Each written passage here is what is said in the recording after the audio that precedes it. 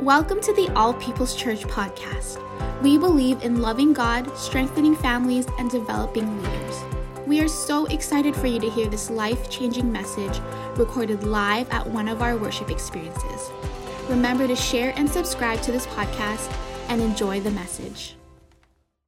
Well, good evening, church family. Happy Wednesday night. Happy Wednesday night. I hope you've had a good day. I hope you're having a good evening tonight on the 23rd of June. I think I was told that the first day of summer was yesterday. Is that right? Was it yesterday? I'm looking for confirmation. Yesterday was the first day of summer.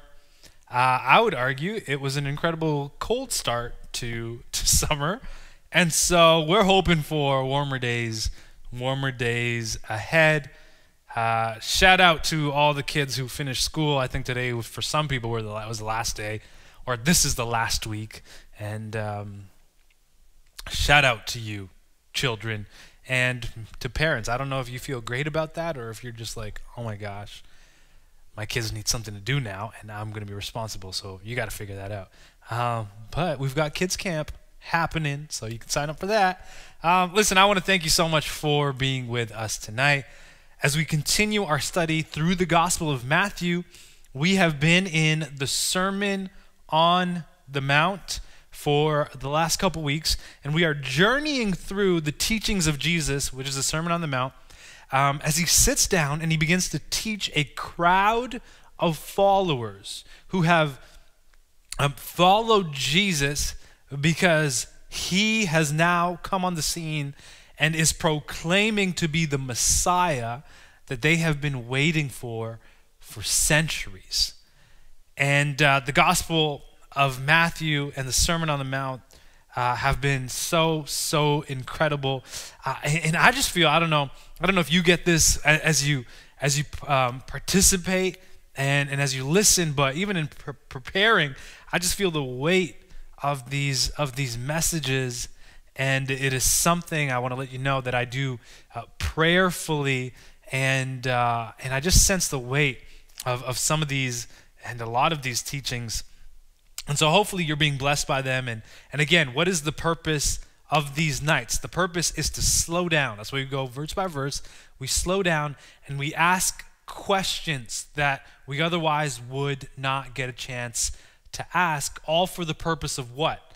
All for the purpose of becoming better disciples and followers of Jesus. What does it mean to become a better disciple of Jesus, a better follower of Jesus? It simply means that we understand Scripture and understand discipleship and what it means to follow Jesus as it is revealed in the Gospels, as it is revealed in the New Testament, that we are consistent with the character of Christ, and that he is not just someone we look to for good teaching and for good advice, but he is our Lord and our Savior, and we are now governed by him. That's what it means to be a person in the kingdom of God. That means we are governed by him. And so we want to become disciples and followers of Jesus that are consistent, that are coherent. We understand what it means, and we can actually make decisions not based on our feelings, but on the fact that we are following Jesus. And so I want to welcome you. My name, if I haven't said this yet, is Moses Khan. I'm one of the pastors here at All People's Church, and I am thrilled that you are joining us for Wednesday night Bible study. If you have a Bible, grab your Bible. If you got a notebook, grab your notebook. Remember, we are going to be opening up Wednesday night Bible studies soon after Acts 2 prayer night, which is July 7th. That'll be the first in-person gathering. And then after that, we will open it up to you. And hopefully you want to come and actually sit here so I can look at your faces as I teach. I'm so excited about that. Tonight we are in Matthew chapter 5, and we are going to start at verse 31. If I can get that on the screen. Matthew chapter 5, 31 to 37. Matthew chapter 5, 31 to 37. Now, let me preface before we get into the text with this. We have heard Jesus in the Sermon on the Mount do this thing with his teaching where he begins to say things like, you have heard it said, but I say to you. You have heard it said, but I say to you. And I want to pause there for a moment, and I want to talk about this. Or let me read the text first, and I'll get back to this. So Matthew chapter 5, 31 to 37. I'm reading out of the ESV translation, and it says this. And it says this. Okay. It was also said, whoever divorces his wife, let him give her a certificate of divorce. But I say to you, there it is again, right? It was said, but I say to you that everyone who divorces his wife, except on the ground of sexual immorality, makes her commit adultery. And whoever marries a divorced woman commits adultery. Again, you have heard that it was said to those of the old, you shall not swear falsely, but shall perform to the Lord what you have sworn. But I say to you, do not take an oath at all, either by heaven, for it is the throne of God, or by earth, for it is his footstool, or by Jerusalem, for it is the city of the great king. And do not take an oath by your head, for you cannot make one hair white or black. Let what you say be simply yes or no. Anything more than this comes from evil. Would you pray with me? God, thank you for these moments that we can share in your word. And God, we just pray that you would give us the ability to come before you without any biases, to come before you without filters. That Holy Spirit, you would be our teacher tonight as we look to your word. We know that it is inspired and breathed by you, Holy Spirit. So be our teacher tonight. I pray for every single person watching and listening to this. I pray their hearts and their minds would be open to you, that you would have their attentions, and that our goal and the lens we read this is shaped by what it means to follow you and what it means to be in your kingdom. And I pray that we experience no more cold summer days. In Jesus' name I pray. Amen and amen. I have the doors off my Jeep, and I was driving to Starbucks before coming into work, and I pulled in, and so it's weird. Let me just say this: it's a weird experience that there is literally no barrier between me and the person in the window. And so I pull up to the window finally to get my order, and the lady looks at me, or the young girl looks at me, and she goes, "Oh my gosh, this is so convenient." And I just thought, it is. And I laughed, and I grabbed my coffee, and I came to work. Why do I share that?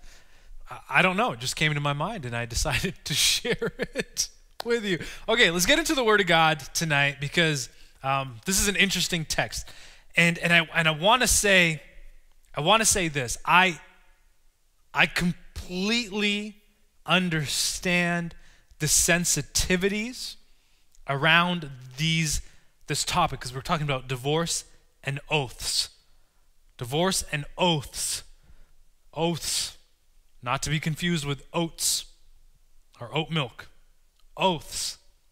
I'm gonna have a fun time saying that. So divorce and orts. I already messed it up. Oh man. Divorce and oaths. Oaths. However you say it. See, without the S, it's fine. Oath. But as soon as you add the S, it gets so complicated. Okay. There are a lot of people who have experienced divorce, who are experiencing divorce. And they have suffered and gone through extreme pain emotionally, mentally, and torment and condemnation. And I just want to say, I understand the experiences you have had, and maybe some of you are going through. Maybe you have suffered as a child under parents who have divorced.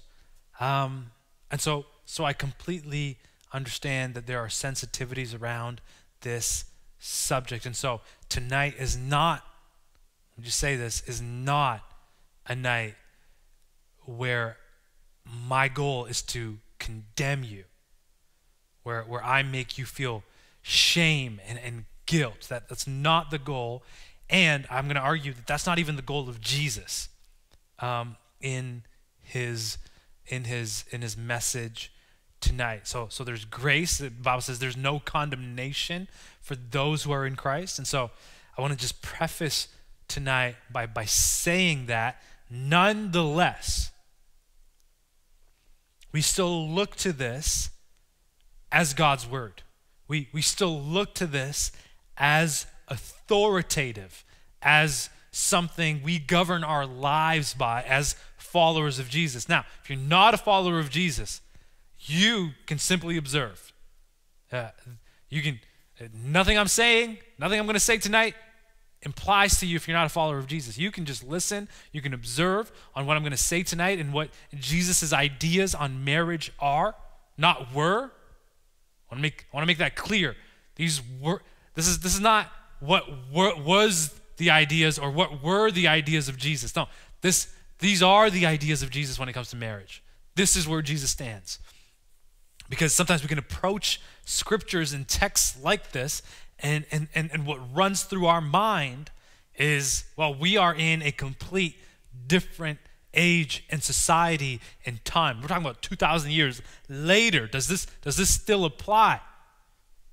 Well, the question is, 2,000 years later, is Jesus still Lord over your life?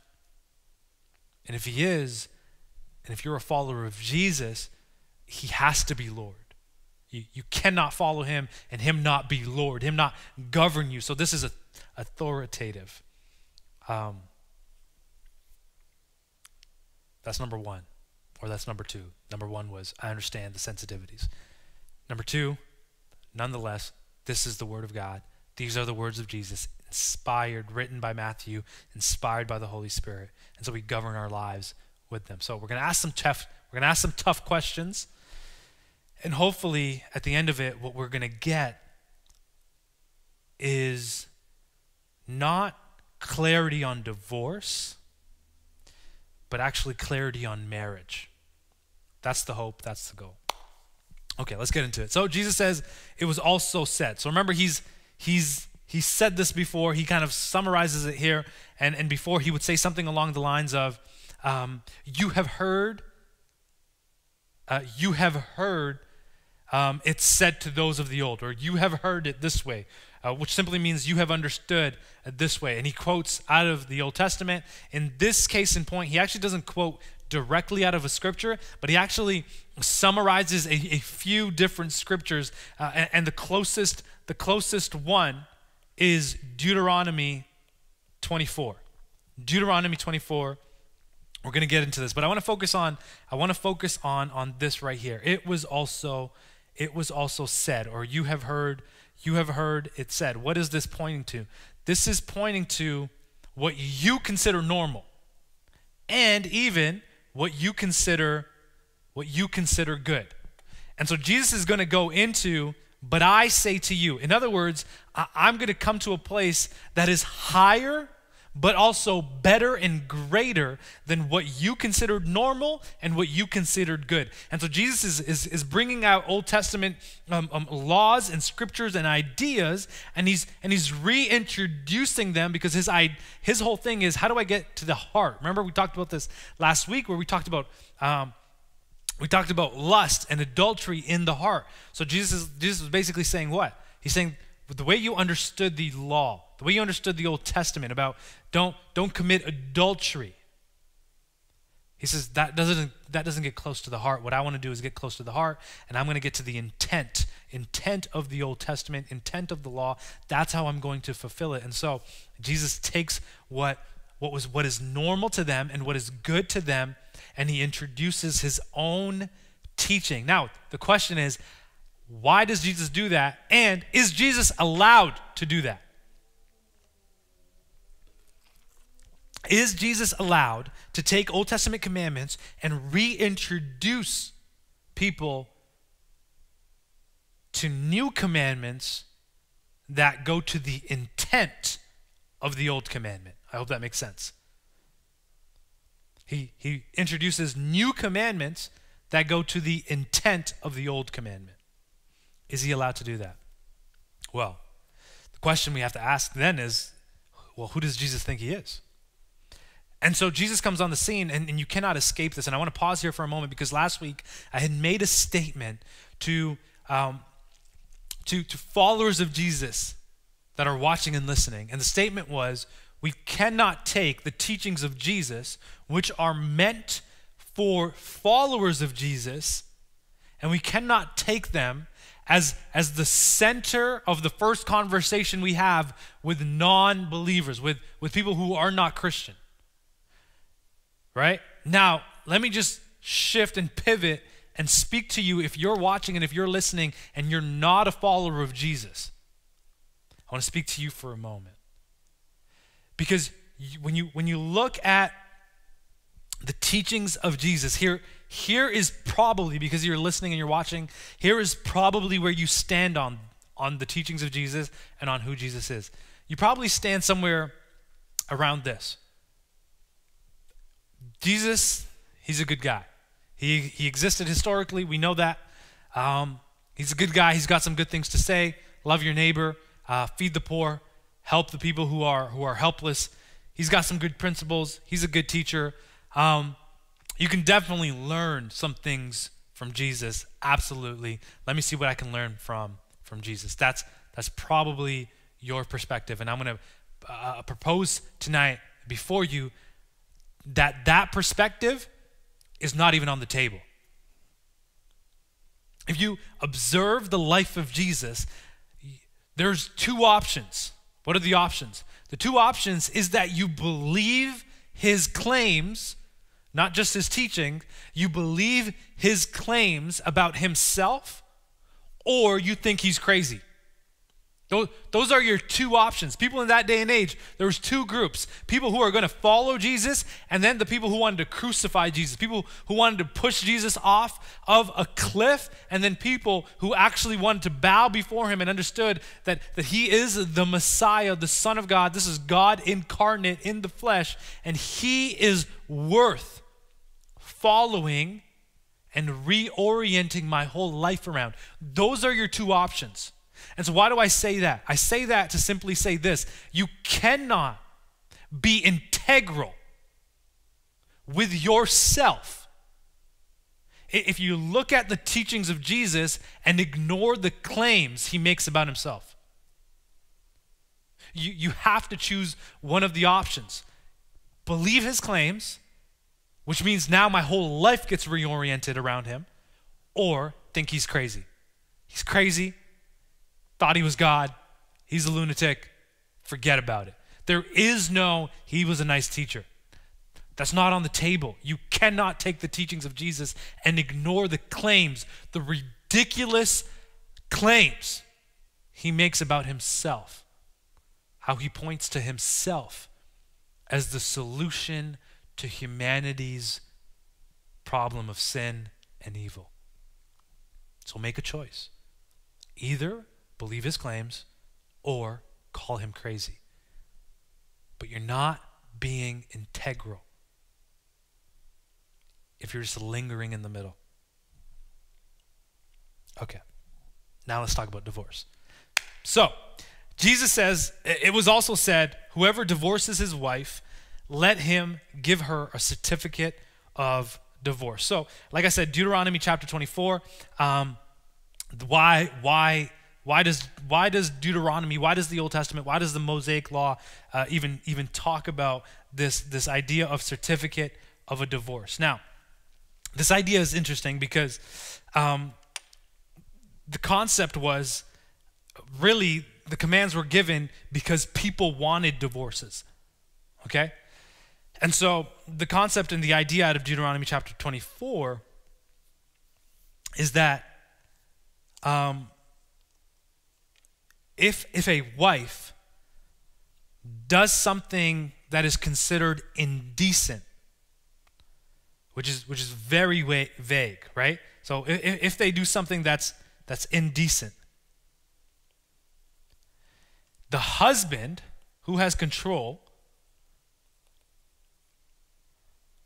is allowed to give a certificate. So the control belongs to the husband.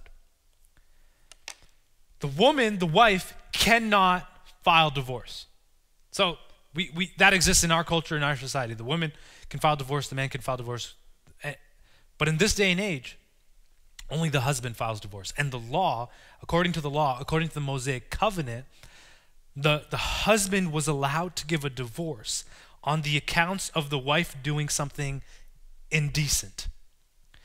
Now, the vagueness of this commandment was being abused. Okay? So the whole idea around giving a certificate and giving rules and guidelines around divorce in the Old Testament was this, so that people would not rush into divorce. That was the whole idea. We don't want people to rush into divorce. We don't want people to do it hastily. And so God gives laws, God gives guidelines under Moses, the Mosaic covenant. And he says, okay, well, this is what you're going to follow. This is how you're going to do things. Now, here's what happens. What happens is, in this day and age, men begin to abuse this freedom that they have as the head of the house and as the one who has the control or the say on the divorce. So imagine this, if I'm married, and literally it got to this point of ridiculousness, where if my wife, modern comparison, if my wife burns my toast, I'm serious, or spills food on me, I could say she is guilty of indecency. She's not a decent wife.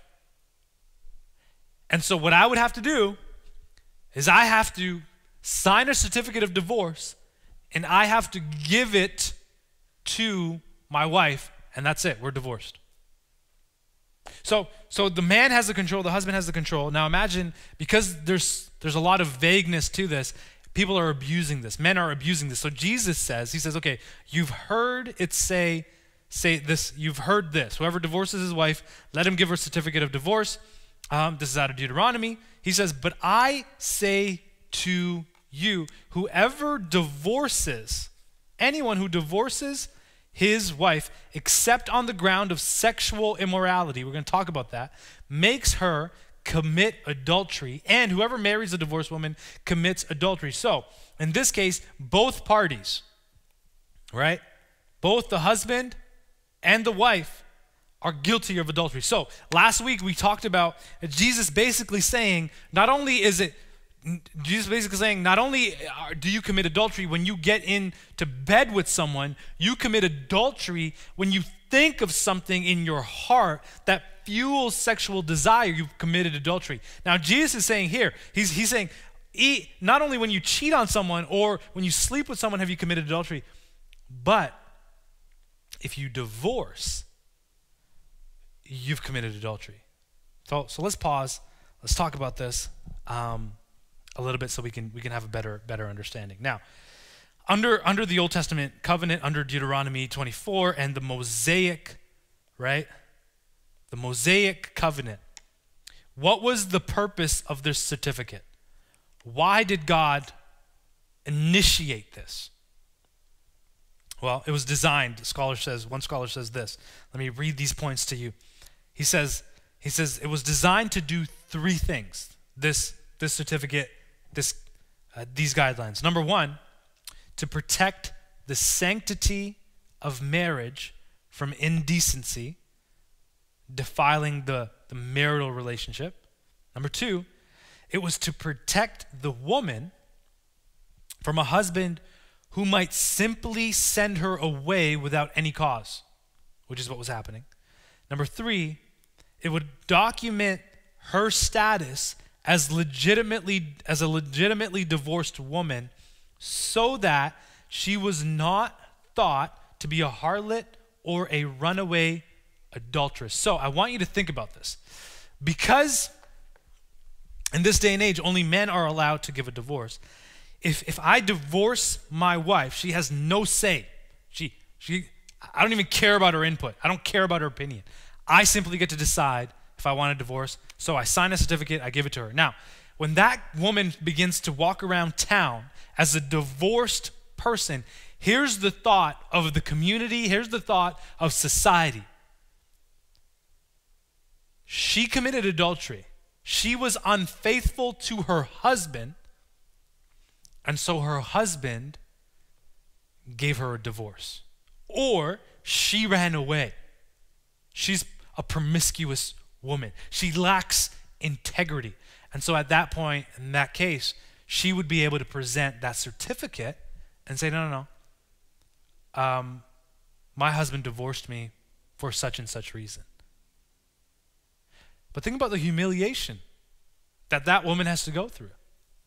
As she walks around town and people think, wow, this woman is guilty of adultery. And anywhere she's questioned, she has to carry out that certificate just so she could prove to other people that she's not adulterous. So when Jesus comes here and he goes, but I say to you, everyone who divorces except on the grounds of sexual immoralities, right? So what does this contrast? Well, it contrasts the whole idea of indecency. And so Jesus is saying, you've used this and you've abused this idea of indecency. He goes, no, I'm going to cut this out because you men are walking around and you are getting married, and when you've done your thing and you've had a good time, you just simply write a certificate of divorce based on some idea of indecency, and you're like, call that a day, I'm divorced. And now that woman has to walk around carrying shame and guilt. So Jesus says, he goes, no, indecency is not good enough. Let me make it clear for you. You're not going to divorce unless it's on the grounds of sexual immorality. Unless it's on the grounds of abuse, and unless it's on the grounds of something dying in that marriage based on sin. That's a key point. What destroys marriage? Sin. Sin destroys marriage. And so this idea of sexual immorality that Jesus is talking about here can mean a few different things. So let me just say this. There are grounds in what Jesus is saying to look at this and understand it in this way. If your spouse defiles the marriage covenant, then you have grounds. If your spouse is unfaithful to God's design of marriage, then you have grounds, which would include things like sexual immorality, you constantly cheating, right? You being addicted to pornography and other things,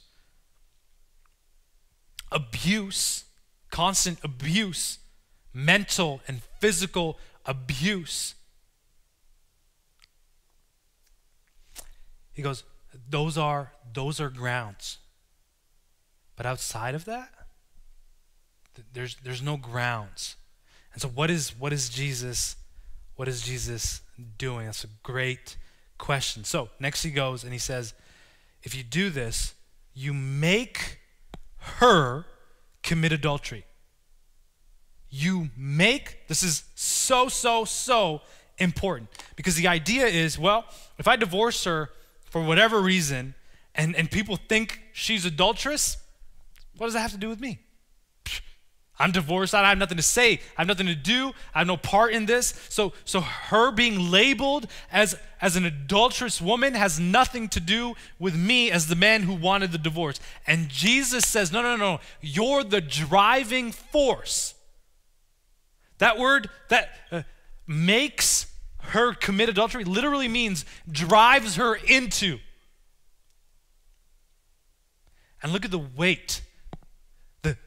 The weight of the adultery is not put on the woman. The weight of the adultery is put on the man. You drive her into being labeled as adulteress, being labeled and carrying shame and guilt. So I hope you're understanding the context of this day and age and what is happening and why Jesus makes statements like this and what he's trying to do here. So he says, whoever marries a divorced woman also commits adultery. So, in other words, what is he saying? To the man who's just running around getting married and in any act of indecency because he's the husband gives a certificate of divorce, he's saying, look at the collateral damage you are creating. Because you don't understand. Now we get to the heart of it. Now, let me show you this diagram right here. And this iceberg diagram has been used so many times, but I think it's the best way to illustrate what Jesus is doing on the Sermon on the Mount, because our focus is here. This is us. This is our focus. We focus on the external. External. We focus on the external. That's our tendency. It's to focus on the outer acts. It's to focus on how do things look like on the outside. And here's the whole point of Jesus' Sermon on the Mount. Here's the whole point of him saying, you have heard this, but I say to you, is Jesus is trying, in the Sermon on the Mount, is what he's doing is he's trying to get to the heart. This is where Jesus' focus is. Our focus, if I could learn to spell, that would be amazing. Pray for me, y'all. Our focus is external. Our focus is on our perception, people's perceptions of us. It's focused on our filters, our experiences, our emotions, our feelings. And Jesus' focus is on the heart. He's saying something is happening behind the scene that you don't understand. So now with this in mind, right? With properly understanding what Jesus is really trying to do, understanding that Jesus is trying to go behind the veil to what is hidden and what we don't focus on. That's the whole point of his teachings on the Sermon on the Mount, is Jesus is beginning to target. This is why he became such an irritation to the religious people, is because he began to target what we ignore and what we hide. And Jesus says, no, I am going to deal with the heart of the issue. So let's go back. What is Jesus doing? Is Jesus's focus, is Jesus' point simply to talk about divorce as an act of adultery, or is it something else? And I would argue it's something else. What's that point, Pastor Moses? The point of Jesus, the heart of what is underneath it all, of what Jesus is getting at, is not divorce, is not adultery. His whole point is that they have misunderstood marriage. That's Jesus's whole point.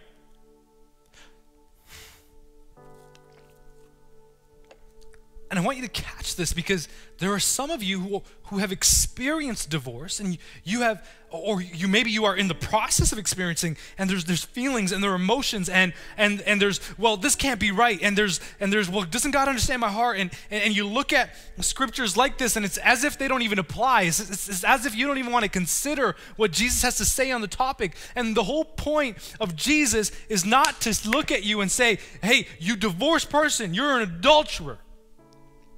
That's not the point. What is Jesus' point? Jesus' whole point is to remind people of marriage. What is marriage? It's as if Jesus is saying, the whole reason we're having this conversation about adultery and divorce is because you have misunderstood the root. You have misunderstood marriage. And so now you are suffering the consequences of that.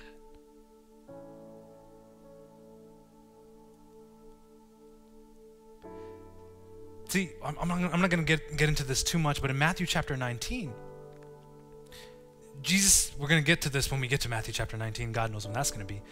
But Jesus is asked a question by the Pharisees. Jesus, what do you say about divorce? Because Moses said we can divorce. And Jesus goes, you missed it. The whole reason Moses even allowed you to get divorced is because your hearts are so hardened. Wow. And so that's this whole thing is the whole point of this is not divorce and adultery. But why does he put that weight? So that we would sense the sanctity of marriage, so that we would properly understand marriage as something that was supposed to be permanent, something you don't just fly into, something you don't just rush into without properly understanding the way, without properly understanding what this means. 2, male, female, under God, becoming one flesh. And what God has joined, let no man separate. That's Jesus's whole point. His whole point is to point people back to God's original design for marriage. And so in Matthew chapter 19, when he's asked those questions and he says, Moses only allowed you to get divorced because your hearts are so hard. And then Jesus says, but in the beginning, it was not so. What's the beginning? The first pages of Genesis. When we see Adam and Eve coming together as one flesh, let me say this, it was instituted by God. Why is there such weightiness to this? Because marriage isn't something humans create and God decided to bless. No. Marriage is something God created and gave as a gift to humanity.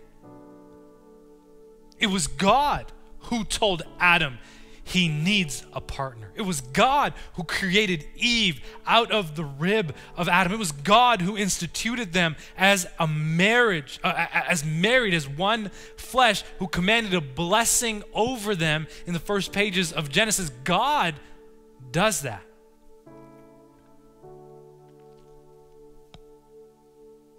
And so that's Jesus' whole point. Jesus' whole point is not so you stand there based on your experiences and what you've gone through and maybe what your parents have gone through and what you've suffered because of what they've gone through. It's not so you stand there condemned. There's no condemnation against those who are in Christ Jesus. But what's the point of Jesus? The point of Jesus is so that we would come back to God's design for marriage.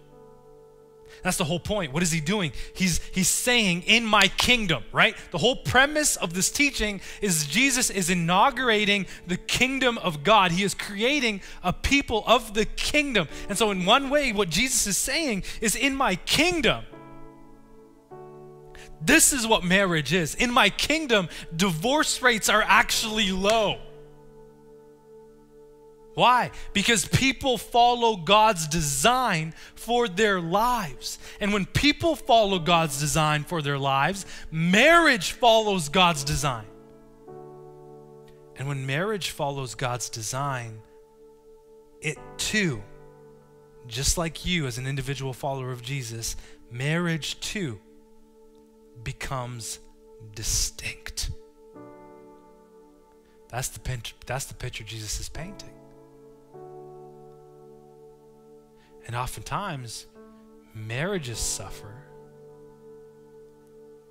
not because the marriage didn't follow God's design, but because the people or one party, one person didn't follow God's design.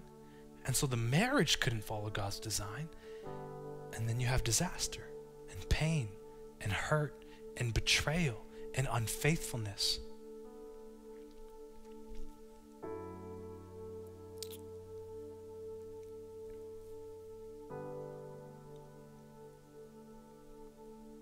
Now let me say this before I continue.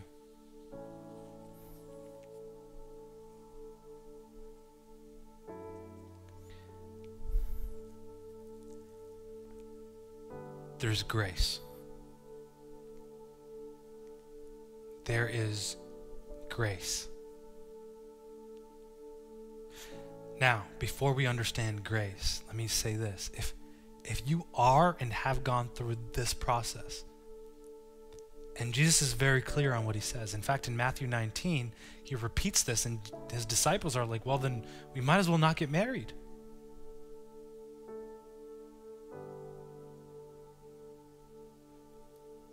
Before we get to the grace, I want to make sure we understand that there needs to be a sense and a need for repentance. What does that mean? It means when we miss the mark on God's design, we don't first cling to grace. We first take a posture of repentance. We first come to the place where we say, God, I missed the mark. I didn't follow your design.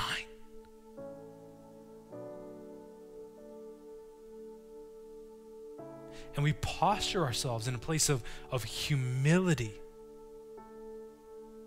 before God. And there, God opens the windows of heaven and begins to pour out grace. Or as Paul says, unlavished. Or he lavishes upon us his mercies. And that's not just the case with this, it's the case in any area of our life where we miss the mark. Because here's the issue.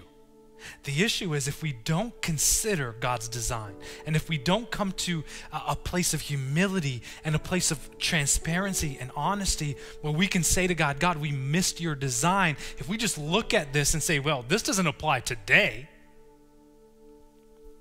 then that logic is going to begin to creep into all areas of your life. And so you're going to begin to live in cycles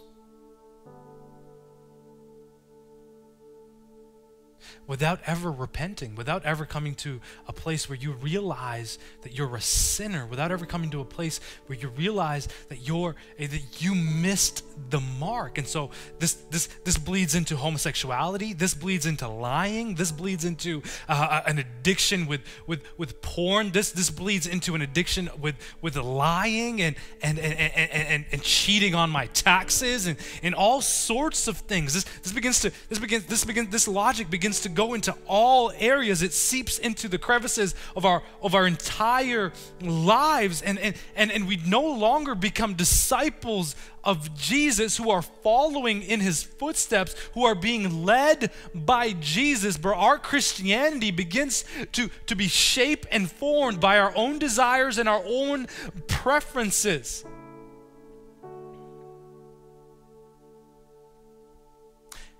And at that point, you're no longer following Jesus.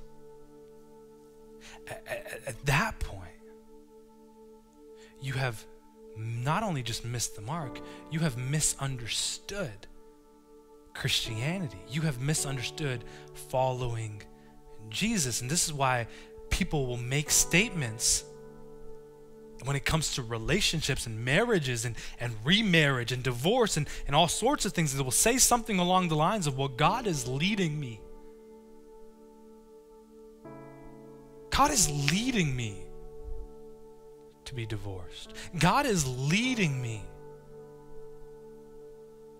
to be with this person instead of my wife. God is, and I humbly propose before you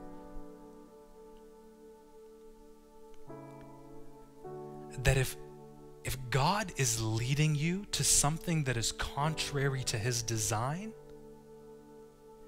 that's not God. And I would just humbly propose before you, from a heart that is focused on loving you, that you don't know God. And it's not to condemn you. It's not to make you feel guilty. It's not. But I do that out of love, so that you can come to a place where you recognize that being in his kingdom means being under his reign and his dominion. It means being governed by him. And so if you're making decisions based on what God is leading me and and yet those decisions are contrary to his design and his teachings, you don't know God. You are deceived. And what you've become is maybe God conscious or spiritually minded, but you have not become a follower of Jesus. And just in case you think, well, being God conscious is enough, Jesus' whole thing about coming on the scene and revealing himself to be who he is, Jesus makes a statement, you cannot know God apart from me. The only true way to know God is through Jesus. And so being God conscious is not enough. Being God conscious is not going to secure your eternity. You might do a few good things, but you're not going to have eternal life.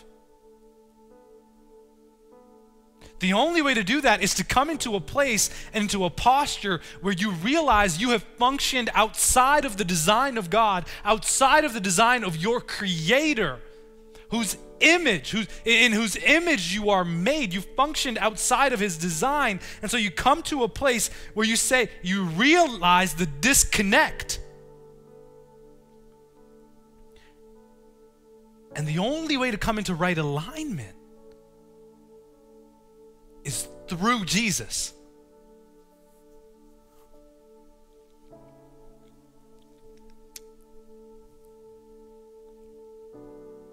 And so hopefully you can do that. Hopefully God is working in your heart, God is working in your mind, and God is doing something on the inside of you that is exposing the self-deception.